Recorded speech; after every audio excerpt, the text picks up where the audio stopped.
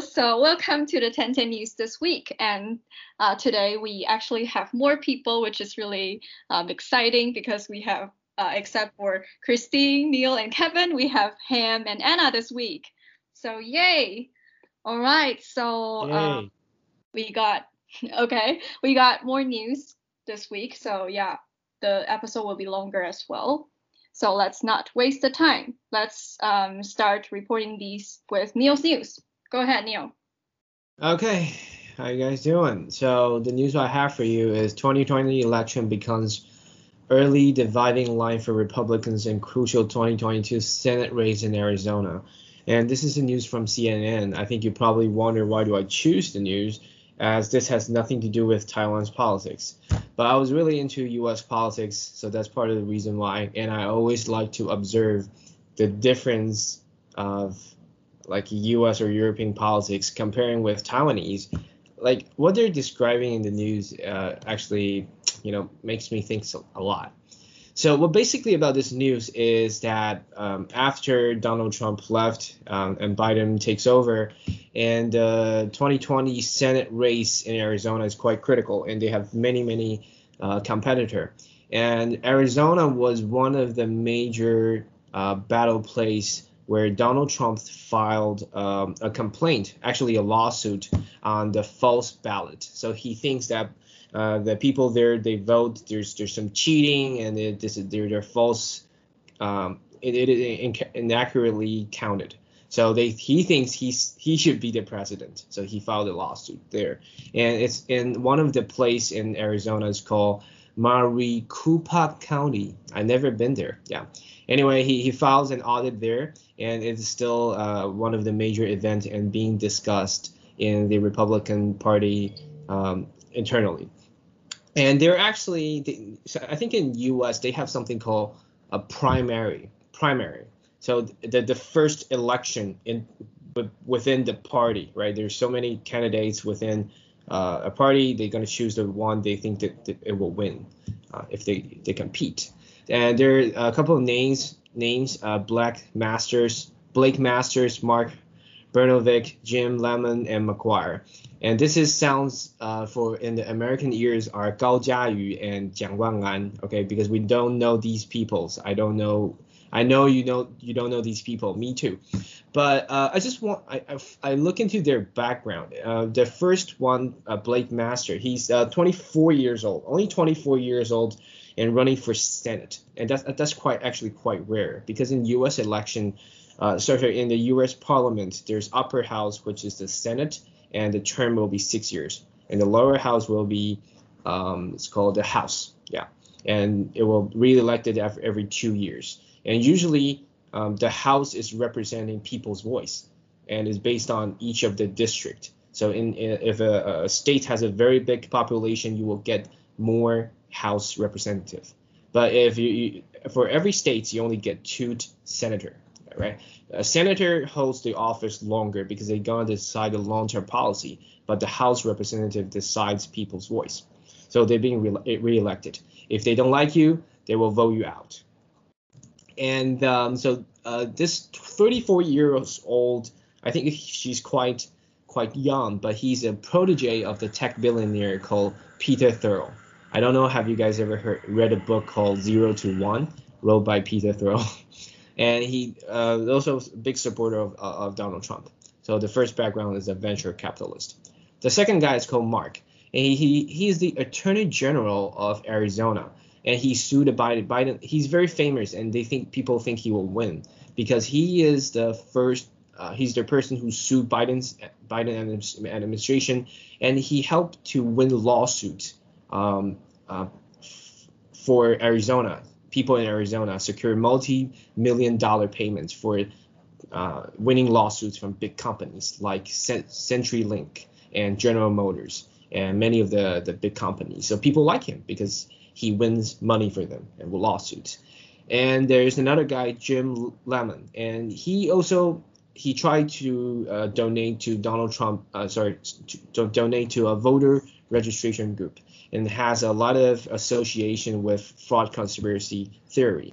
So because Donald Trump thinks there's conspiracy, right? So when you donate that much money, and he's trying to attract the Trump's attention to hope that Trump can have to give him an endorsement.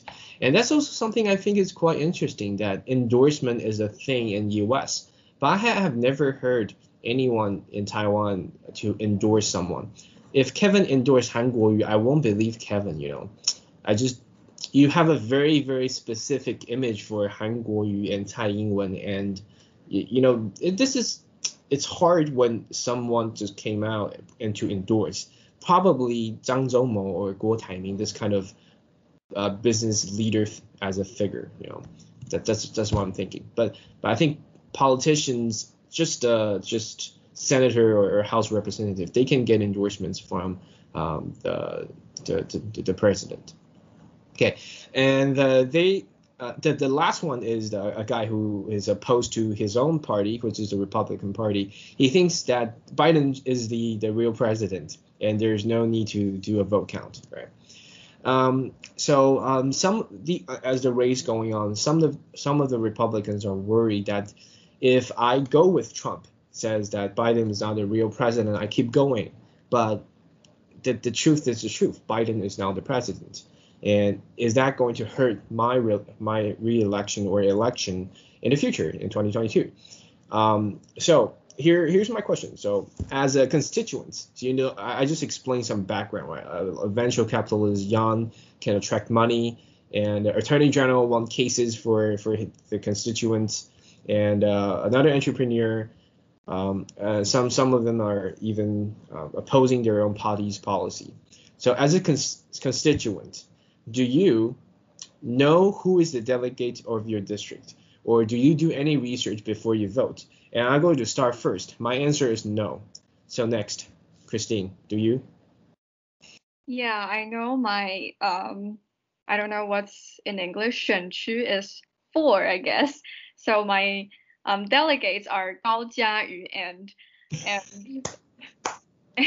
who's the other one? Li Yanxiu. Yeah, Li Yanxiu. And I voted. Oh, I am not going to say who I voted, but yeah, it's these two. And because I already knew these two delegates before I went to vote. So yeah, I didn't do like much research, but because Gao Jiayu is really, really popular at the time. So yeah. Yeah, she's hotter, is it? Hotter. She knew how to sing. How to what? She knows how to sing to everyone. I'll sing. Okay. And what about the other Li Zhenxiu? Li Yanxiu.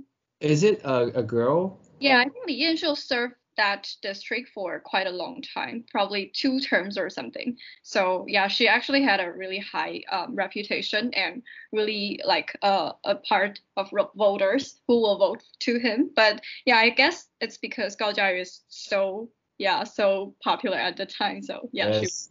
she won in the end. Wow, you are a good citizen. So what about Anna?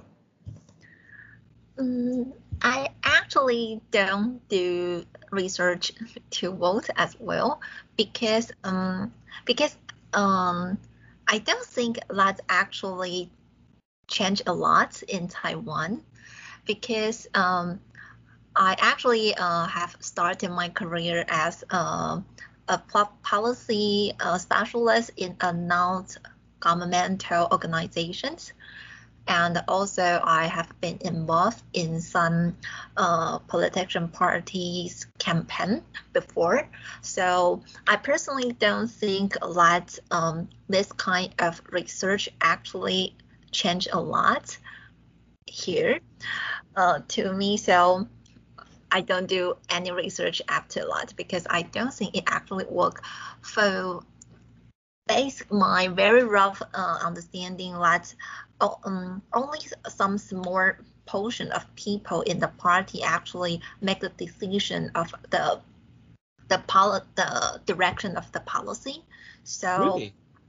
To me, it's yes, but Anna, this is recorded on public. Just let me remind you. So I cannot say too much because this is just my only rough understanding, but may not be true. So I just give up understanding this because I think politics can be very complicated. So if we just glance through it and with a very shallow research, it actually doesn't help too much. I think policy include like who met it and who executed it. So it's actually a very long time, takes a long time. So that's why I don't really do the research right now because I think there are limited changes I can do at the moment. Cool. But I just introduced, the first question is when I just introduced what the background of these candidates and some of their, actually I didn't mention their policy, right? But anyway, do you think that works in the US? Like their own policy, because they're bigger, right? They're bigger than us. I think because their system is a little bit different. Like in Taiwan, that we still the legislative yuan is who actually made the policy. So I think the central government have more control over the development of Taiwan. However, in United States, actually the states have its control over their state with much great extent. So I think in that situation, that for laws that locally they can make a big difference. So yes, I believe that the situation would be much different in the United States. I have different views. Because recently Chen Shizhong just saying nobody eats, people can now eat in the restaurant, and all of the city said no, you can't. So actually, they can still decide a policy, I think, and I'm quite surprised that I thought that the central government would decide a policy, and people just follow it. But I think the local government can make adjustments. I actually don't know that. That's a kind of rebellion. What there are some tier and level between the policy and orders. So for law, I think local government could not do so, but for orders, they could not stipulate their own orders. And I think at the moment in Taiwan, we are so democratic, so people pay attention to the opinion of the public. So in this situation, I think no one dare to go to say why local government could not following the central government because no one want to take the consequence to clarify it. Interesting. Yeah. Ham, do you research? No. So I didn't research before I vote, but that's because so last time it's a mayor election, and I just immigrated from Keelung to Taipei City. So I focus Is that much immigrant? more. What? You're using the word immigrant.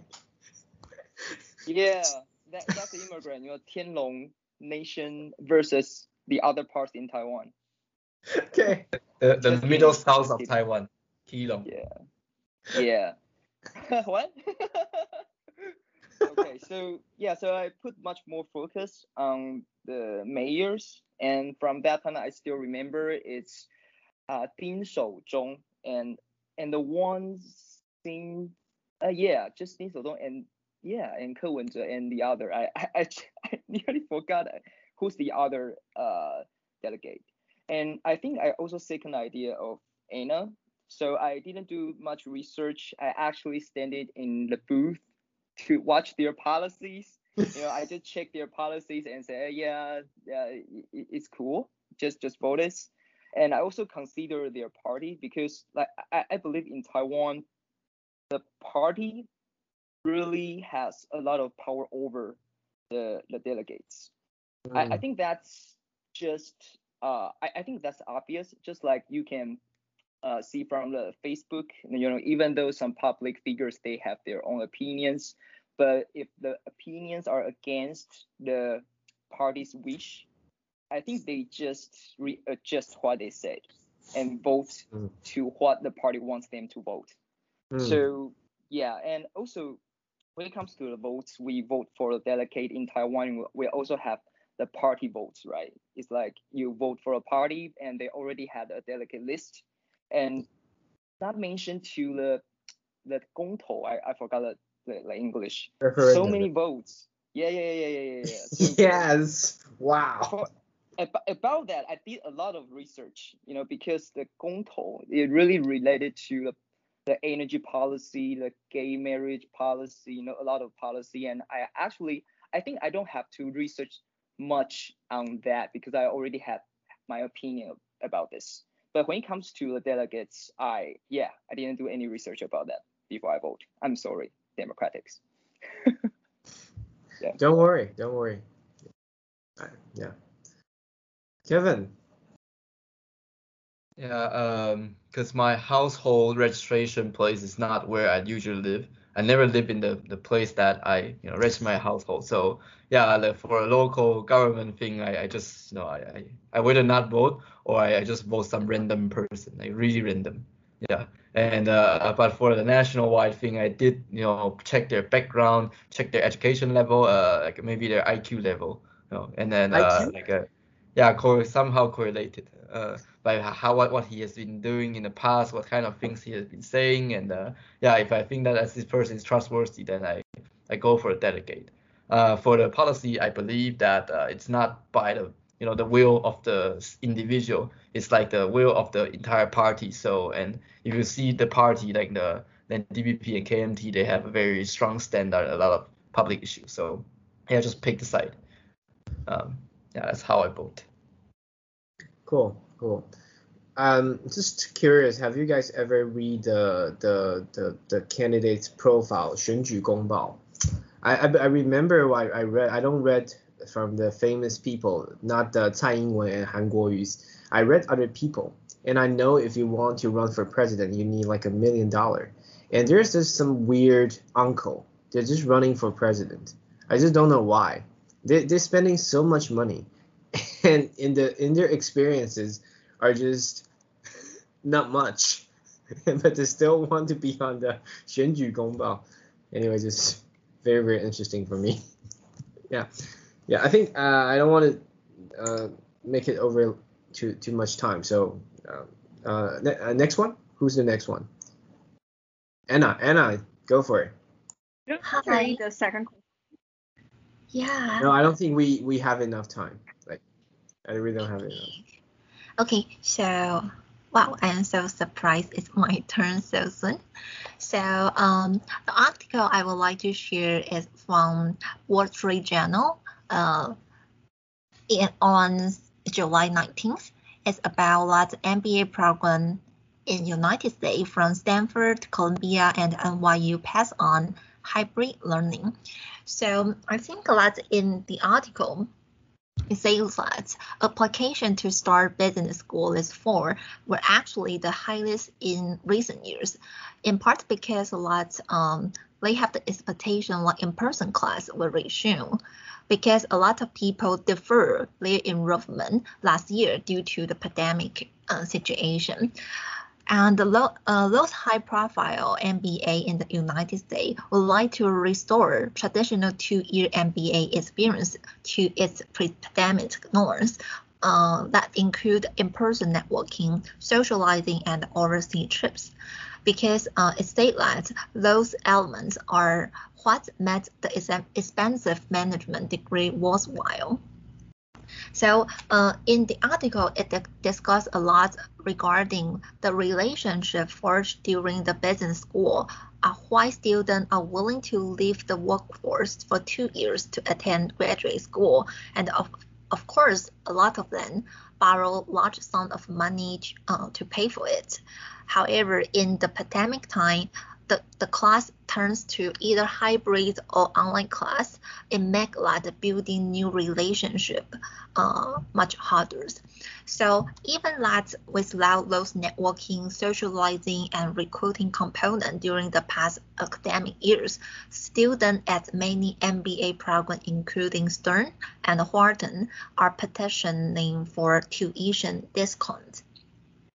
So now several schools are trying to help students and its alumni make up for lost time. Like in this year, they adding up many new events like physical orientation, more workshop, and special dinner and reception. So this is to encourage people that compensate the time they spend on online only. However, at the moment, they still want that on-campus recruitment might be the last thing to return to the school in person, because apparently a lot of HR in the company, they are trying to get their employees back to the office, and they have no time spending to recruit people in the campus so far. So that's mainly what article is about. So I think now maybe Christine can have share with us more regarding the article as well. So the first question I would like to raise is like, so if you would like to study an MBA, what kind of type would you like full in-person, full remote, or you want to have the hybrid type to learn? So for me, if I am starting MBA, I think that I am also those person that intend to have or in-person interaction, because like I think that spontaneous interaction between people are more natural, and you can see a lot of things like in the interaction, like who they are talking to and how they dress up and how they talk and how they learn, and that's something that we cannot observe online. So that's my personal opinion, and maybe Christine, what do you think? Yeah, I think because for MBA, I think one very important part studying MBA is that we want to make friends. We want to make like potential sponsors or like partnership people. So yeah, I think for MBA, I would prefer like at least a hybrid master degree, because yeah, I really need to go, like just like Anna said, I really need to go there to on site there and to meet all the people, to have these like spontaneous natural reaction and interaction with people. And yeah, I want to have that kind of network.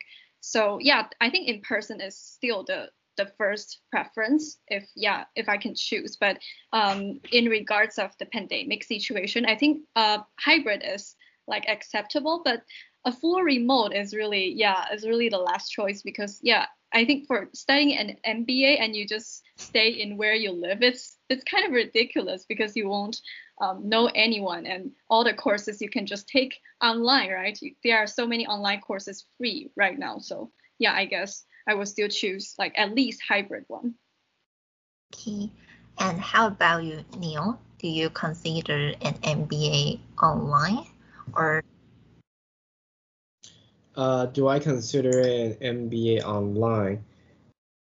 Is the question part of do we consider MBA as well, or no? No, actually, we think that if you would like to start MBA already, and what type of learning pattern or like class pattern you will prefer?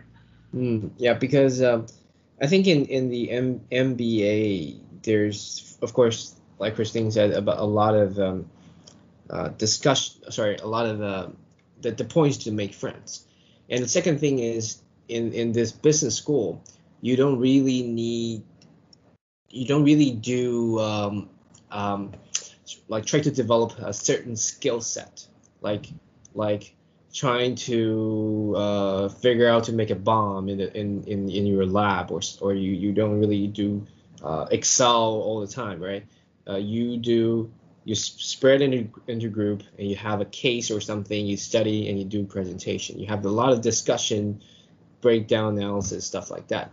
and that really needs to be done in person. So I would definitely not go for an MBA for remote. But if it's Harvard, I will do for anything. Yeah, janitor as well. It's fine. Yeah. Okay. And how about you, Han?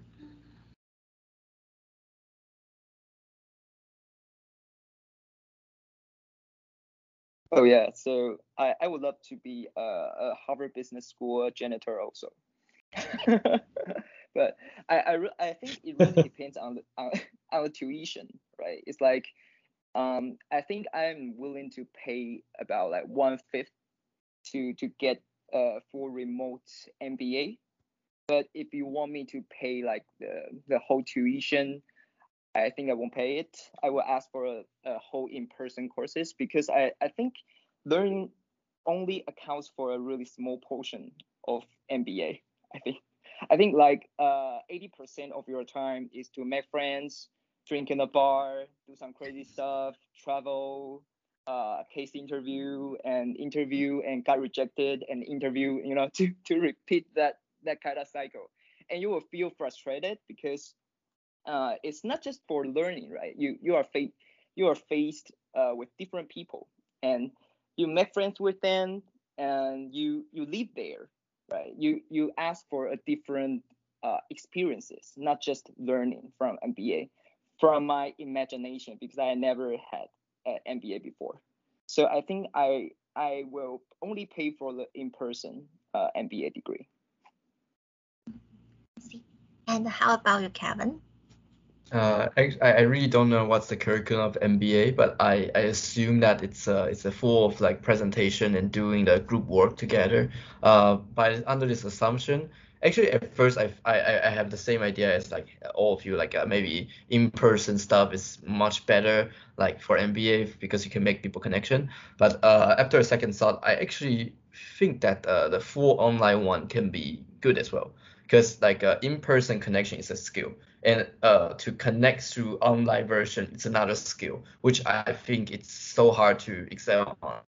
And now it's so important because every business is like international trading. It's all happen online. You cannot go abroad, but very, very, very few people can be able to do it very well. The one who did it really well, they succeeded. Like without seeing each other, but you can still make a deal. So I was thinking that actually, if the MBA courses by like the group working and having a presentation or pitching, like it can done online and you can still get an A out of these online courses, then I think it's actually a really good skill. And if you study like a free online courses, of course you can take the same lecture, but for those practicing, I think it's maybe what MBA is worth for. So yeah. Yeah, I would say that hybrid is okay, and if it's full online, then if I can ensure that I can excel those skills, then I'll take it.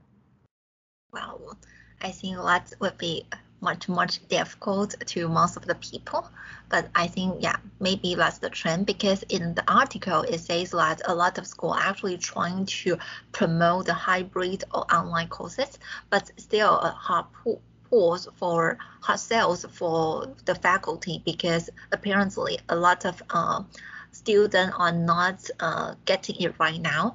Even that it say that most of the students should be able to come back to school, but still the decision is not very confirmed. So people are still thinking if it's still online again, they will try to defer their enrollment this year. And I think let's go to the second question. Actually, it's the question I love most. So how much price difference you think is reasonable for between a physical and online activity? Because we are actually talking about MBA, but for MBA, we all know that it's a very, very expensive tuition. So the price, I personally don't know what's the difference between an all online or in-person difference I can accept, but we just go to the normal activity, just like a normal lecture or other events in Taiwan maybe. So what's the price difference you think is reasonable between those two different things? Because after pandemic, I think a lot of events changed to online, and when they still remain the same price, the ticket price, to me, I think it's I don't know why, but I personally think that I don't understand why the amount is the same, because to me, my experience is very different.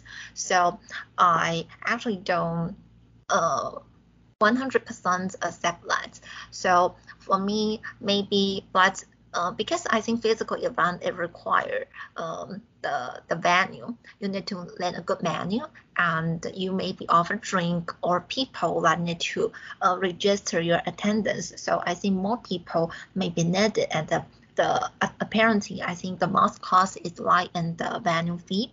So to me, I think that I will only pay around 60 to 70% of the original price if an event change from physical to online. And I would like to understand how you think about it, or if there's a reason you think that it can be the same price.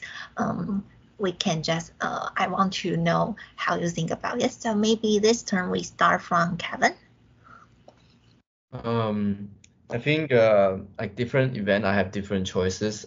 For some events that if you can find a YouTube video for free, like some lecture like events, then I won't pay. So the difference can be, unlimited. I just won't pay. I won't attend. Yeah. And if there's some kind of like the social events, and maybe like I'll rather pay some, because if you go, everyone's going online, then maybe you can still have some kind of social. It doesn't really matter. So yeah, I would go with Anna's 60-70%. Yeah, social thing. Okay. And how about you, Neil? Sorry, I don't quite get it. Is this still about the MBA thing? No. Or anything? Yeah, it can be anything. Just the difference between the physical event and online event. How much price difference you think is more reasonable between two of them? Oh, that certainly depends on the event. For an event that is about romantic relationship, I won't pay anything for the online part. For an event that is like MBA, I won't pay anything for online. I won't do it online whatsoever. But if it's like learning in stuff in computer science, I don't see the need to go in person. Actually, you can do it anywhere you can. I would definitely choose that completely online. So, but I think that the essence of your question is when there is a activity that is previously physical, now under the circumstances it goes to online. What choice would I make, right? So. Well, that certainly depends on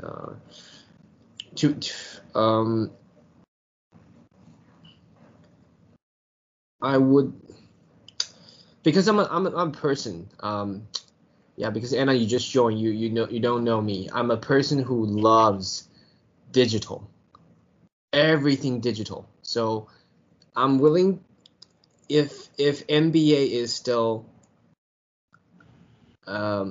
I still like MBA. I'll pay for the same amount. I will pay for the same amount. Even I will pay more than in the physical. Yeah, because it gives me instant access and I can record it in my notes. All of that is something I enjoy. But if I go in person, there are many times they print out papers and I'm like, oh my God, papers. Oh my God. Yeah, so that's personal preferences. So I would even pay more for the online activity if the activity is important for me. Yeah, I think both of Kevin and Neil mentioned a very important point, is that it sometimes depends on the event type. So some events maybe are more suitable even holding online, and some events might be still that in person is better, maybe just for especially for lost socializing. Yeah. And how about you, Christine?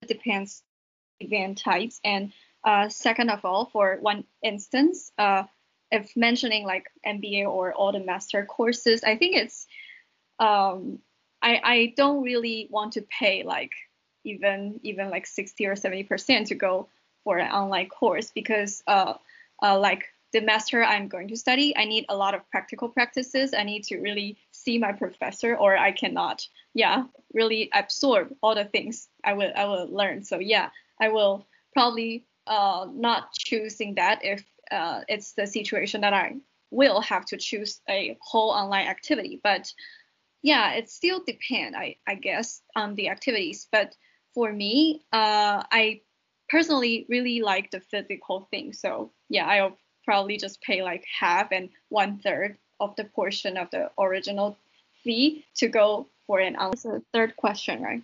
For Anna's niece. Or we can just skip this one because I think we are very tight of the time at the moment. And maybe the Skype doesn't like my article, so he is playing tricks at the moment. Personal. However, I think your third question is really interesting. But yes, I think it's more interesting. Yeah, I think we can. Yeah, mine is very short, so you can discuss it. Because to me, to me, I think building relationship online is not. It's actually very difficult. I think maybe you all are maybe the first, I would say, a bit successful relationship I have that's starting from online, because since the time when I in high school and in the college, there's no Facebook and only MSN or Yahoo Messenger. I just don't like to chat with people online, and I don't know how to chat. I like to chat with a person face to face. So I always think that building relation online is very difficult, and that's also why there's a reason that I don't want to change my job in the pandemic time, because I think I don't have confidence to building the relationship when we just work at home and online. So I personally don't have this kind of confidence. So I would like to know how you feel, and maybe some of you can share the tips or your thoughts regarding this. Maybe we'll start from Neil. Why me? Because you look very social. I look social? How easy and difficult you find it to build a new relationship, right? Yes, online. Pretty easy for me. Actually, pretty easy for me. I think it depends more on my willingness. It depends more on my willingness to put in the effort. I think this applies both for in person or for online. So when you try to establish a more relationship, there are a couple of steps, and it doesn't really matter if you're in you're online or in person. So I think it's the better thing is you can do it anytime. You can chat anytime, and there is no excuse for people who ignore you, because we all know you're all at home. You have nothing to do. That's a very good thing. Yes, video is very okay. Is this a new functionality that makes you got like an avatar? So I don't really think. I think it's still quite easy to build this relationship online. Yeah. Just join more Let's Chat session, Anna. Yeah. I think it's actually the new topic or new trend that people would like to learn right now, because I think the main part of the article or the news is mentioned that most of the people actually find that building new relationship online needs extra effort, and sometimes it's a lot they never learned before, because to most of the people they want the relationships be built automatically or spontaneously by natural interaction. But I think when there's online, you need to plan everything, or you need to be more proactive. And that's something most people hasn't learned right now. Yes. So yeah. I'm So a pro in that. Kevin just mentioned about this in his last answer, that maybe people need to learn this. So I want to know, how do you think it's difficult or it's easy right now for you to build new relationship online? I think it's very hard. Sorry. Yeah, sorry, Kevin. Okay. I think it's really hard because for a video call you lose a lot of information, and I think the poor connection is still the thing. Like we just experienced some poor connection, right? Like it's really like if you are having a conversation like face to face, then you won't have this issue. But if your counterpart freezed, then you have to wait for it, and just I think like it slower down the discussion, and sometimes you jump back, you can't get back to the same mood. So I think it's definitely harder. Yeah, I don't see how we can make it make it become easier than face-to-face discussion. Yeah, so to me it's purely hard. Yeah. So we have 1 vote for easy and 2 votes for difficult. So how about you, Christine? Well, I think there are 2 aspects. So the first one is that if you communicate through online, like typing or just purely like sharing things, I think it's okay. It's not really difficult to build a new relationship because you can just send out messages and wait for the other part to respond back. And I think through that, you can somehow like reach and several extent of mutual like understanding, and to like reach the like basic communication. But if you are going to communicate with this person via like phones and all the video calls, I think it's really hard, because just like Kevin said, you will just lose a lot of the information during the talks because of the like the poor connection of Wi-Fi,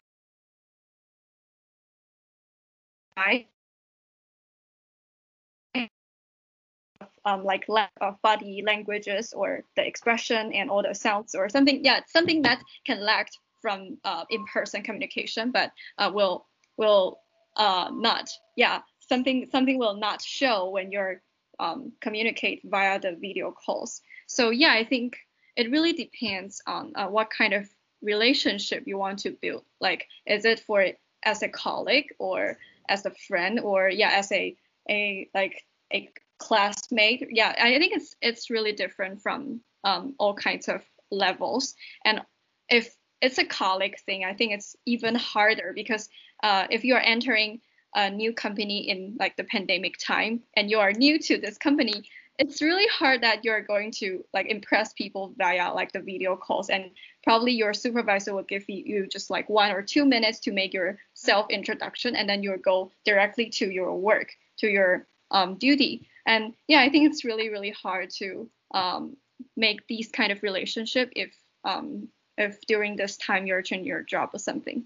I think Christian made a good point that it still depends on what type of relationship we end up building, and I think to different level that there see still some pros and cons in between. Yes. So then, how do you feel, Ham, regarding how you think it's easy or it's difficult for you?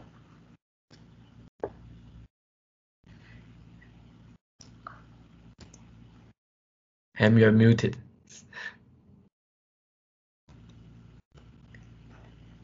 Your microphone? Yeah, your microphone is muted. I think we didn't introduce Ham is connecting from Africa, so that's quite common. I think I don't know Ham's opinion, but for me to make connection with Ham, it's very difficult without hearing his voice. Now it works. Yeah, it works. Yes. Works, but it shows mute again. It's okay. It's right. All right. You can just speak. Much as try to use your 1 to 3 minutes for your questions. Oh, it's muted again, Ham. Oh. Oh.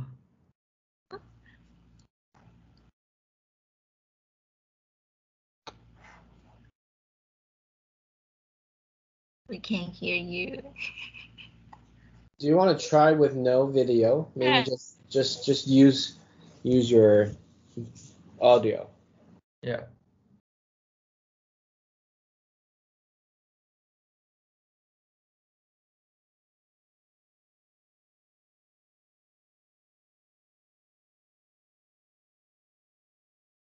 Is it a Skype's problem or the connection problem, you think? I think Skype is also slower. Today. Yeah. Teams and Zoom are way faster. Okay, maybe we can consider change the platform. We have to solve the recording issue. Mm-hmm. Sure. Ham looks helpless. So. Yeah. I think his answer is very clear anyway. Let me see. Can he call into the call?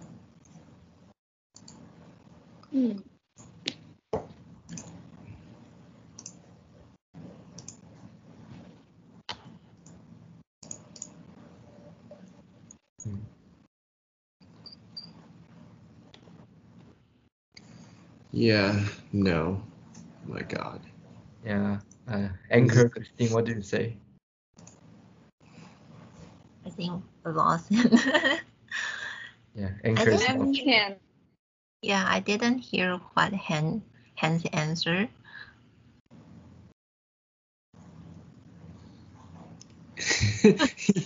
He can still say ZZZ. Christine, I heard one vocabulary from your sentence, no matter what it is. Hey guys, can you hear me? Oh yeah. Yes. We can hear you. So from this conversation, we know Microsoft is not friend with Apple.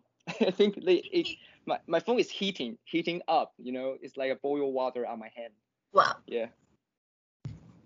Okay. So what's the question again? Yeah, so we are discussing how everyone is feeling that building new relationship online is easy or difficult. So at the moment, that some people feel easy and still maybe more people feel difficult at the moment. So okay, so I'll start from my personal experience. So do you have an experience of the people very different offline and online? So there's a story. It's like when I enter National Taiwan University, and there's a group of people. They are quite active in Facebook. They have a crazily intense conversation in a group, and they say, hey, we can hang out sometimes. We can go there and do something. But it never happened. They are not friends in the real life, and they also look so different in person, and they act different. I mean, I think it's not about easy or difficult. It's about when it comes to making friends, this kind of relationship. I don't want to build relationship on the air, because you will have some expectation gap, right? It's like, hey, you can have a really good chat online, but you feel like this person is kind of weird in person. But when it comes to the deal, the business relationship, LinkedIn, this kind of stuff, I think building relationship online is fine. Yeah. Yeah, I think it's pretty clear and concise. Like, yes, I think for more like personal relationship, like for friendship, we need like more understanding or overall understanding to one person. Well, it comes to work or like professional relationship, we sometimes only need to focus on his professional ability, and that actually make a big difference on how we can build up the relationship. So yes, and thank you. Okay, so I guess we can move on. Do I have a voice right now?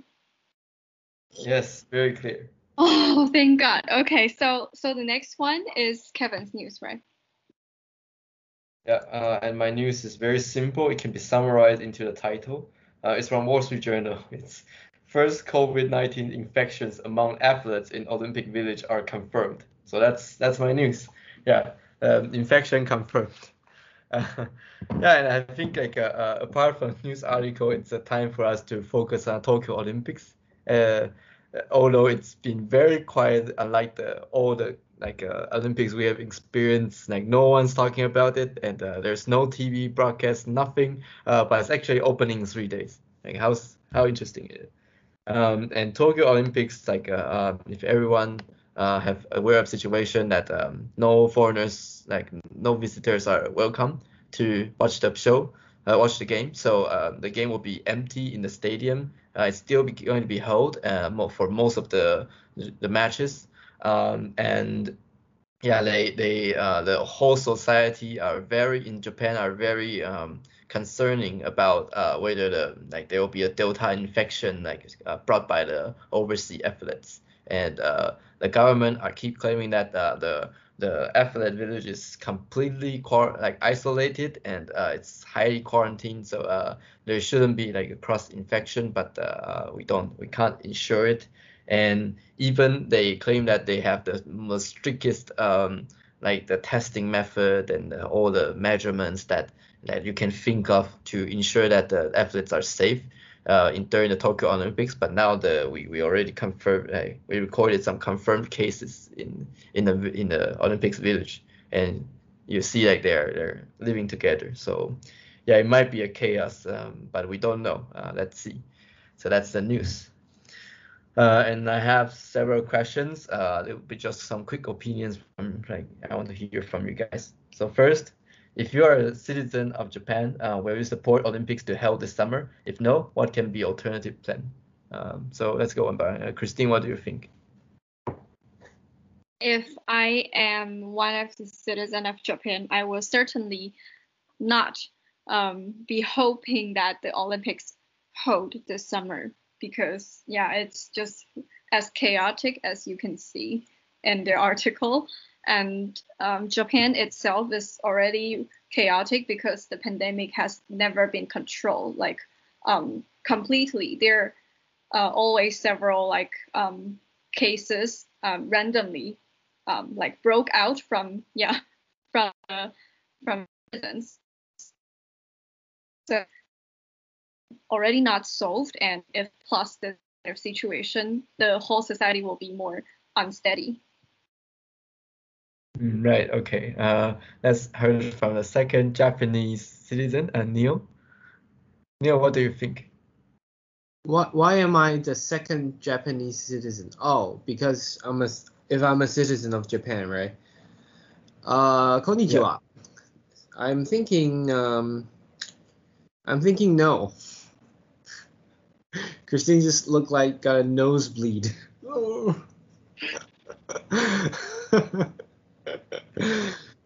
I would say definitely no, because I know their cases are far more than cases in Taiwan. From what I read from the news, and Olympic is something not just for the players, right, but also for the coaches and for the top management to stay in a good hotel, and the players stay in a bad hotel with economic class. That's Olympics.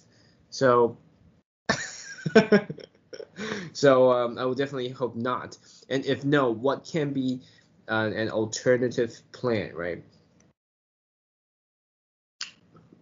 Postpone the Olympics, as simple as that. And I do know that the part of the reason why they cannot postpone is because Olympics are all scheduled 4 years, and China is, I think the next owner is China, right? And they're already building the stadium and everything, right?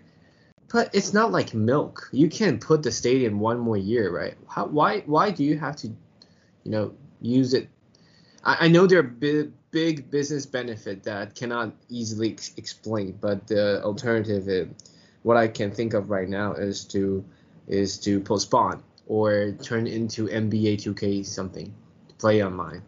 Yeah, just kidding. Postpone. Great. Third Japanese citizen, Anna, what do you think? I think I have a much similar opinion like Neil. I think that definitely no, because I think that the main reason is that over the world we can see that the COVID is very hard to control, and of course when people are trying to exercising, I think that sometimes that maybe they also have a greater chance because they couldn't wear mask to get into the competition. So it's just something that's not easy to control. I think once it's out of control, it do much harm to the whole country. And yes, I think alternative way is like still like postponing that because like or we can just it's like because originally it's just like every 4 years, but maybe like when it was held in the 2022, the next one can still be in the 2024. Like we just had a much shorter gap between this one and the next one, and that's just for one case. And I think that's also a very important lesson to the Olympic committee, because I think something like this might be happen in the future. So they should actually have a better plan for this, because I know that if there's penalty for Japan if they would like to cancel the whole Olympic. So that's something that they wouldn't want to afford, because apparently they have put much of the budgets in building up the Olympic Village, and if they need to spend an extra money on the penalty, it will be a great loss. So I think it's better just to postpone, and also the Olympic Committee need to change their contract or with to those new countries that would like to hold this in the future. Great. How about the fourth Japanese resident, Ham? Hi, watashi wa Ham desu. So I would say as a Japanese citizen, I would say hold it, but we limited some categories because not all sports need the interaction of different people. So for example, like the both sports, the tennis, badminton, basketball, you are asking a team of group of people and playing in the same ground. But when it comes to swimming, running, ice skating, actually you can have a isolated way to do it, even though you are not doing it in the same time. But I think there will be some creative solution for like each sport. So I'm thinking maybe we can open some of the categories and at the same time stop or postpone the others. You know what Hams just said makes me think, yeah, exactly. Do you know the lift weighting people? They I don't know what they do. They just try to take it up, right? Maybe I can do that at my home and just connect it to Zoom. Can you do it right now? Me right now? I can do basketball. Yeah. By yourself, one person basketball. Yeah, when you buy a very small ball and there's a net, you just throw there. Hey, yeah, I think Ken make a very good point. There are many sports that are not interactive, right? If it's tennis or basketball, yeah, they still have to come. But if it's swimming, Right. you're not touching other people, right? Yeah. Okay. Due to the time, let's skip to the third question. Okay, now you're back to Taiwanese status, and if Japan allows tourists to enter Japan without a quarantine, if you have an Olympics ticket, will you go travel? Yeah, let's start from Christine again. Why not? Wait, okay, as a Taiwanese, if Japan allows tourists to enter Japan without a quarantine, so is this situation given for people who has already been vaccinated? or Let's say no need. You just need to have the Olympic ticket, and then they allow you to apply for an Olympic visa. Yeah. Okay, so it means that you can go traveling Japan, but there is risks that you will be how do you say? Yeah, you'll be infected. Yes. Okay, I will definitely go. Why not? I mean, because I am vaccinated already, so I will definitely go. Oh my God. Right. Okay. Well, how about Neil? Where you go?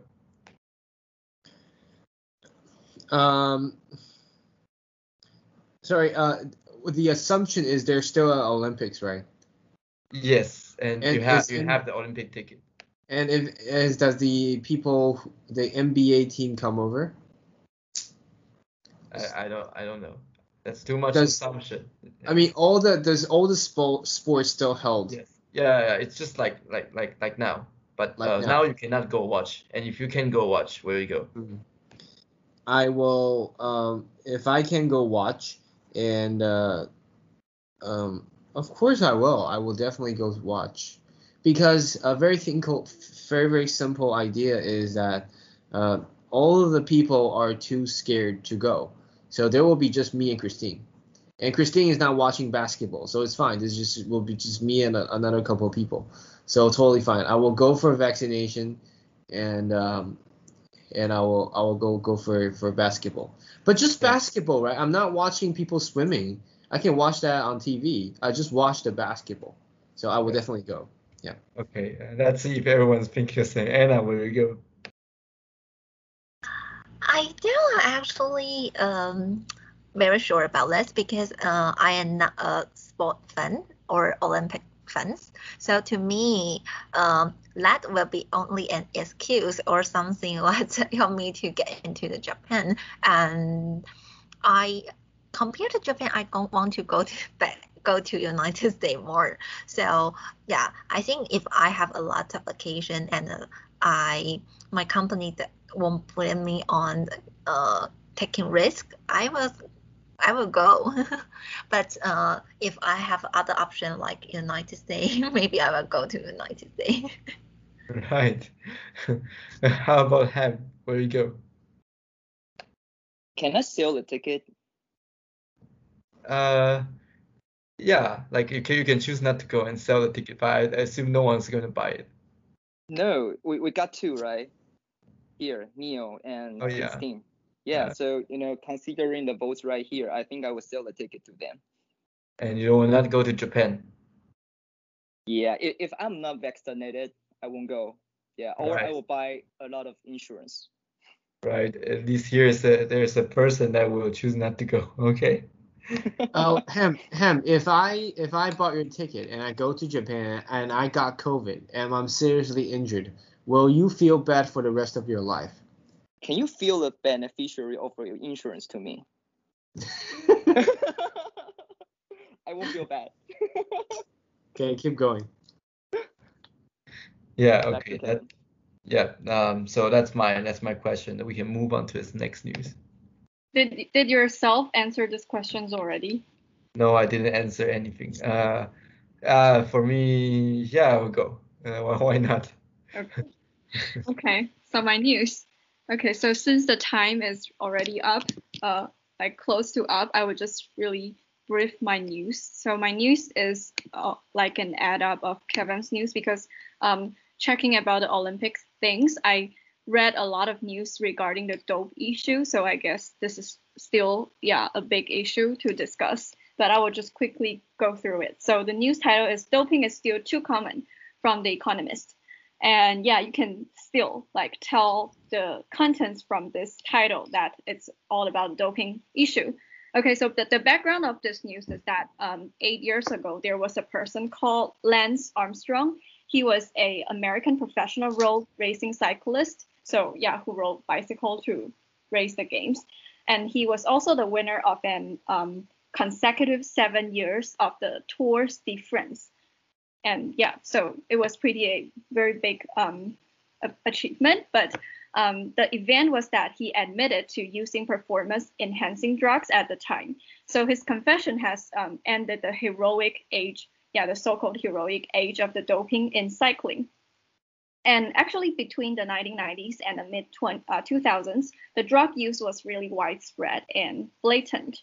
Although this event actually makes the doping harder to get away right now, but the cycling's reputation has never fully recovered. So yeah, when fans are watching all kinds of like cycling years tour, they are all discussing drugs as much as they discuss like tactics or the riders and so on and so forth.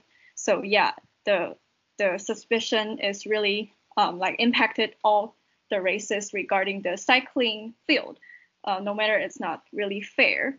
So the current situation is that doping is still really, really common in many kinds of sports.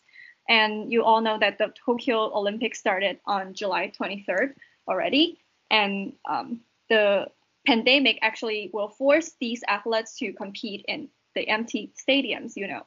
So because of the lockdowns, the regular drug tests for these players are actually disrupted. So it may benefit the cheating actually from all of the countries. So yeah, it's easy for them to cheat this year because they don't have to take the regular drug test as usual. So if estimated from former like officials and the former Olympic Games, there will probably be more than 1,000 in the total of 11,000 athletes at the Games be chemically enhanced, probably. All right. And the history is that the earliest Olympic doping tests were in 1968.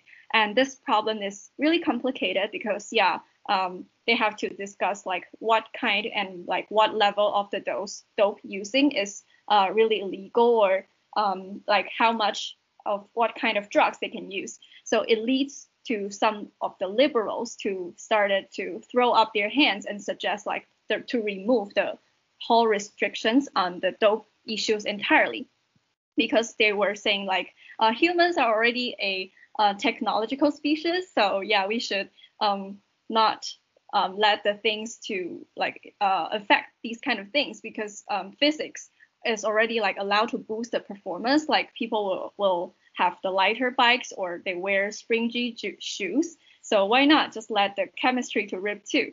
But this actually lead to another question, that many doping drugs have gave the athletes really, really grave side effects. So for example, the people who was dosed with steroids during the Cold War was suffer like problems including severe liver damage and stunted growth. And also women are undergoing like the irreversible development of male characteristics such as like deep voices and body hair. So it's really severe. And also this is not just for adult athletes, because sports careers, as you all know, that begin in really, really young age in childhood. So under some of the dominant and ambitious coaches, some of the kids also were dosed at a really young age. So it is said that the better thing to do is to improve the policy rather than to stamping out all of the drugs completely, because it's too unreasonable. It's like just stamping out stealing or burglary problem, which is not really possible. So it is said in the article, there are 3 things would improve the system so far. So the first change of this mention is the change of emphasis. So because the science of anti-doping has become sophisticated, which means that the tests that can detect drugs at levels of the people who take these drugs will be like just really, really 1 part per trillion. Yeah, it's really, really small in proportion. So the intelligence work, it's said to be more useful. So for example, the whistleblowers and the suspicious behavior and all the companies who are willing to post out the secrets. Okay, these secrets, yeah, it's said to be more useful to uncover the doping scandals. So such efforts, is said, should be enhanced. And then the second change is to the requirement of more money, because the World Anti-Doping Agency is funded by governments and sports bodies, and its annual budget is $14 million, which is less than some of the top athletes. So it is said that the sponsors and sports federations are actually rich enough to like shut all these agencies up, which is like possible to lead to corruption. So yeah, it's said that they should have more money to put into this kind of policy thing. And the third and also biggest task is to bring in new faces. So the sports governance is not like government by a lot of outsiders, because it's always people who are regarding like the beneficial party to rule this kind of government. So it is said that catching too many dopers risks will like harm the product and the sports federations and also the commercial sponsor sales. So they are saying that the control of anti-doping agencies should actually be handed to outsiders, such as lawyers or former policemen. And yeah, the agencies should be as independent as possible. All right, so this is basically about the news, which is still long, but yeah, I will just go to the question. The first question is that, have you ever watched any specific games that ended up not watching it anymore because of the doping issue? And if not, what type of sport games is your favorite? And try to imagine if, yeah, it breaks out any doping scandals. Maybe Neil can answer first. Thank you. That's very thoughtful. Have you ever watched any specific genre of sport game and not watching anymore because of doping? Not at all. I think I only watched NBA. So there are people who are doing drugs, but they're doing drugs of actual drugs. They're not doing because they want better performances. Yeah, I don't know why NBA players special. They're simply doing doing drugs. Trying to imagine if it breaks out any doping scandals. Like you mean like after a while I find out they jump so high because they're all on drugs. Well, I still watch the game. Yeah, if you watch SBL, you'll still stick with NBA. Sorry. And I think it's a bit bad because I know the Lance Armstrong story. I know this is quite common for all the players, not just him. And I think that's also part of his story. And this is something called like an open secret. So, but I don't really think that's an acceptable thing. And I think it still makes fans, we all disappointed, because we do feel they're able to achieve the level because of hard work and practice. And that's usually just the kind of spirit that we always look up for. And if you find out, okay, that's because they're using drugs, and you probably think, oh, maybe I can do that too. So that will be the biggest impact for me. I'll still watch the game, but I won't admire them as before. Yeah. Okay. How about Anna? I actually don't watch any sports again. Yeah, but I only watch when there's on like Taiwan team playing in the international game. So I think what whether they doping or not is not a factor that will influence if I see it or not. So yeah, I don't think that will influence my decision at the moment. Okay. How about Kevin? I don't really watch the sports. I only watch FIFA like once every 4 years, like one day FIFA fan. And as a very, very sport game outsider, I can imagine. My stereotype is that if doping is allowed, then maybe like American teams and like Russian teams, they will have a lot of injection of Korean teams. Then they will excel in all the games. They'll fly during the jumping competition or something like that. And yeah, and it will be very unfair, and the poor countries, like, they will never get the chance to compete in Olympics. And Yeah, like what I can envision is that these kind of things will happen, and the game will be, have a lot of controversials on like very like doping issues and not focusing on the real game. So yeah, it shouldn't be good. Okay, right. So how about Ham? So I used to be a fan of weightlifting. So in weightlifting field, when you got dosed, and you say you got juiced. So when you say like a player got a lot of juice, it means that it got a lot of steroid or testosterone.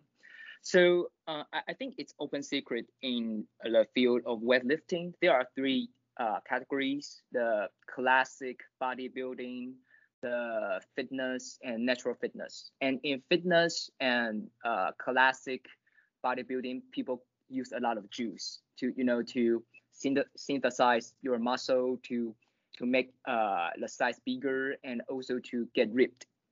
It use a lot of testosterone, and the effect of using testosterone is to, sorry to be straightforward, but you have a small dick, and you will be like not pregnant, so you won't have kids, and also you will die by 50 years old normally when you got juiced.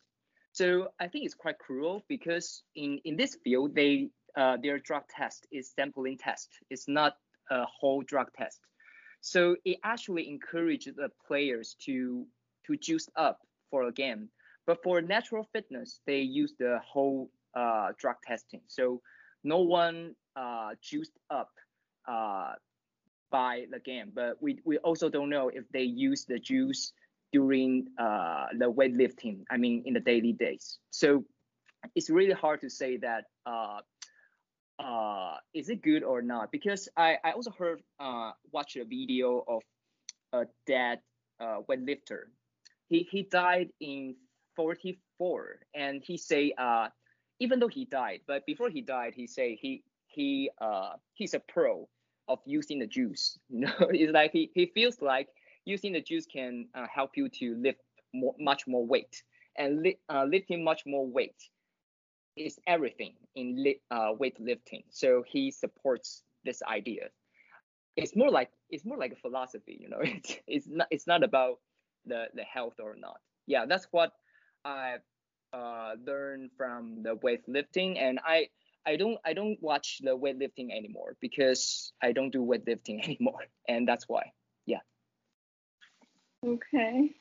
I think weightlifting is kind of maybe different from other kinds of sports because yeah, all you need is the power and your muscle energy, and yeah, the thing that you can really lift it up and lift it really really heavy. But for like soccer or basketball or tennis, I think it needs more skill. So maybe for those kind of sports, even if you take some kind of drugs or doses, it doesn't really help with the game because you still need to cooperate with your team members, and you still need your skills and practices to win the game. So yeah, I guess for weightlifting it's probably different, and people will just take just like Ham said, it's an open secret because people really need that kind of drugs to enhance to some extent of the power of the muscle.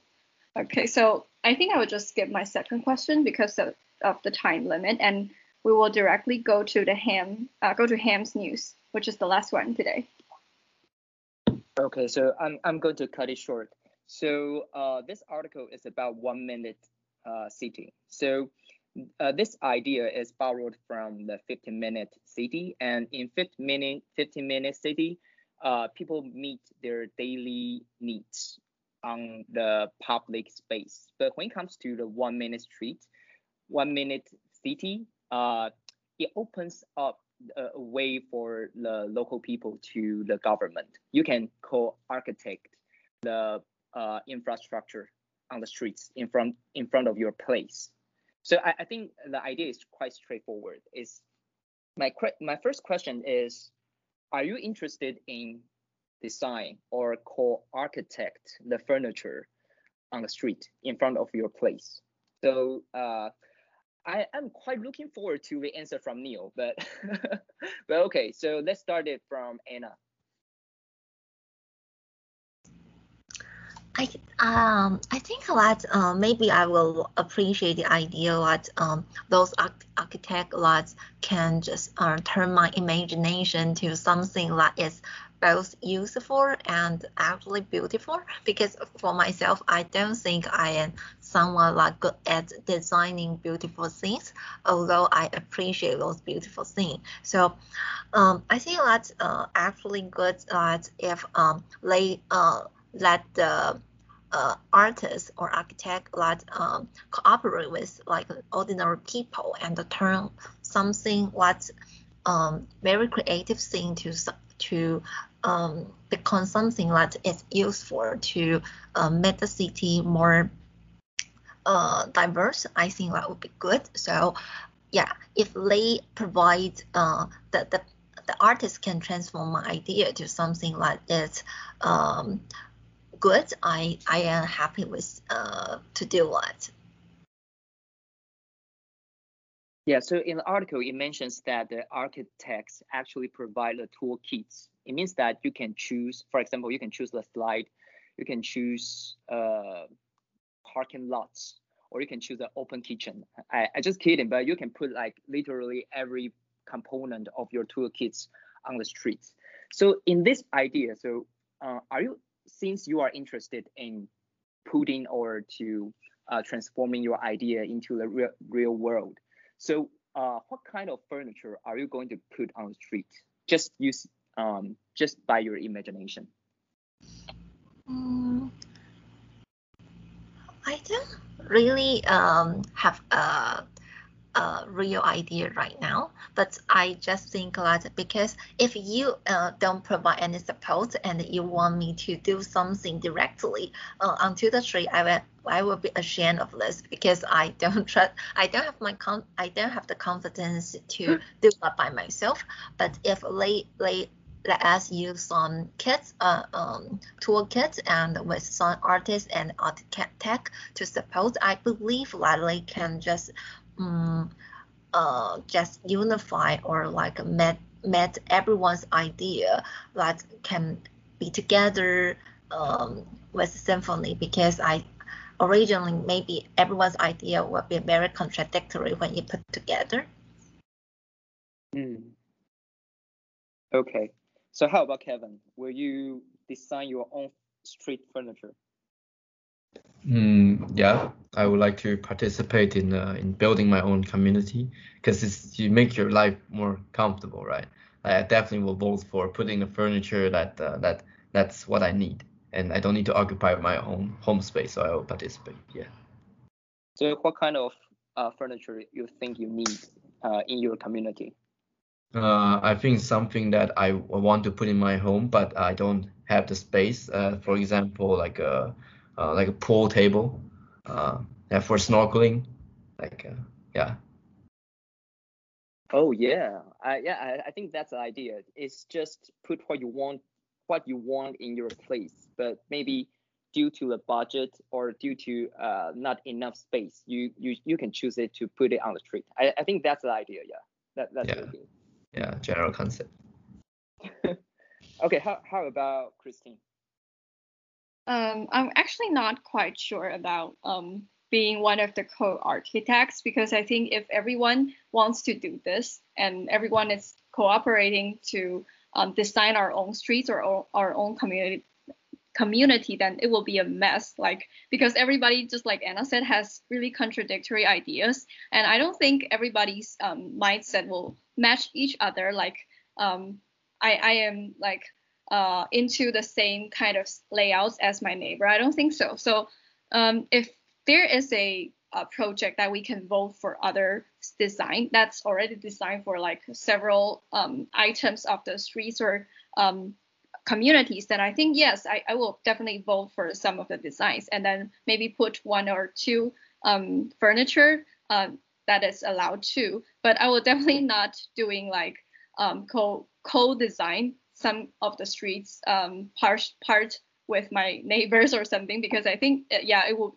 cause a lot of problems. But for furniture, I think, yeah, simply furniture, I guess it's all right. And if like people can just choose to design one part in the street, like to how to say, like we can go to a website and we can 抢我们要 design which street. Then yeah, I think I will kind of more into that idea, but I will definitely not be design the street with others. So when I saw this article, I think they just put some chunk of furniture in the middle of the street, because in this article it states that to pursue the sustainability and to reduce the carbon dioxide, they are putting some stuff on the street. I think the main goal is to stop the car passing it through. It's so big, right? They just put it on the road in the middle of the street, so that you can only walk or bike on that road. I think, yeah. So when I saw this article, my first idea is, what can you put those stuff on the street?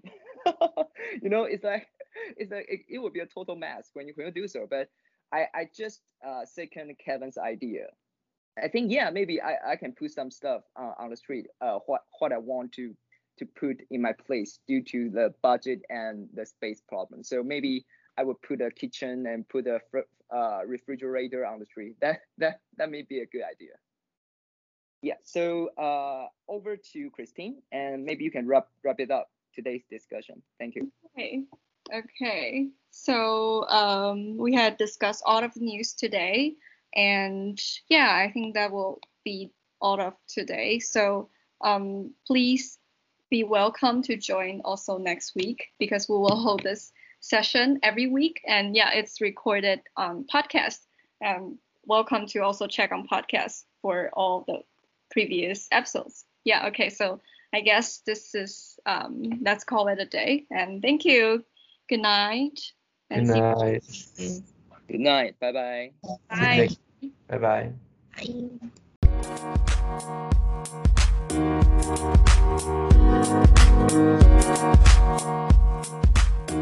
Bye.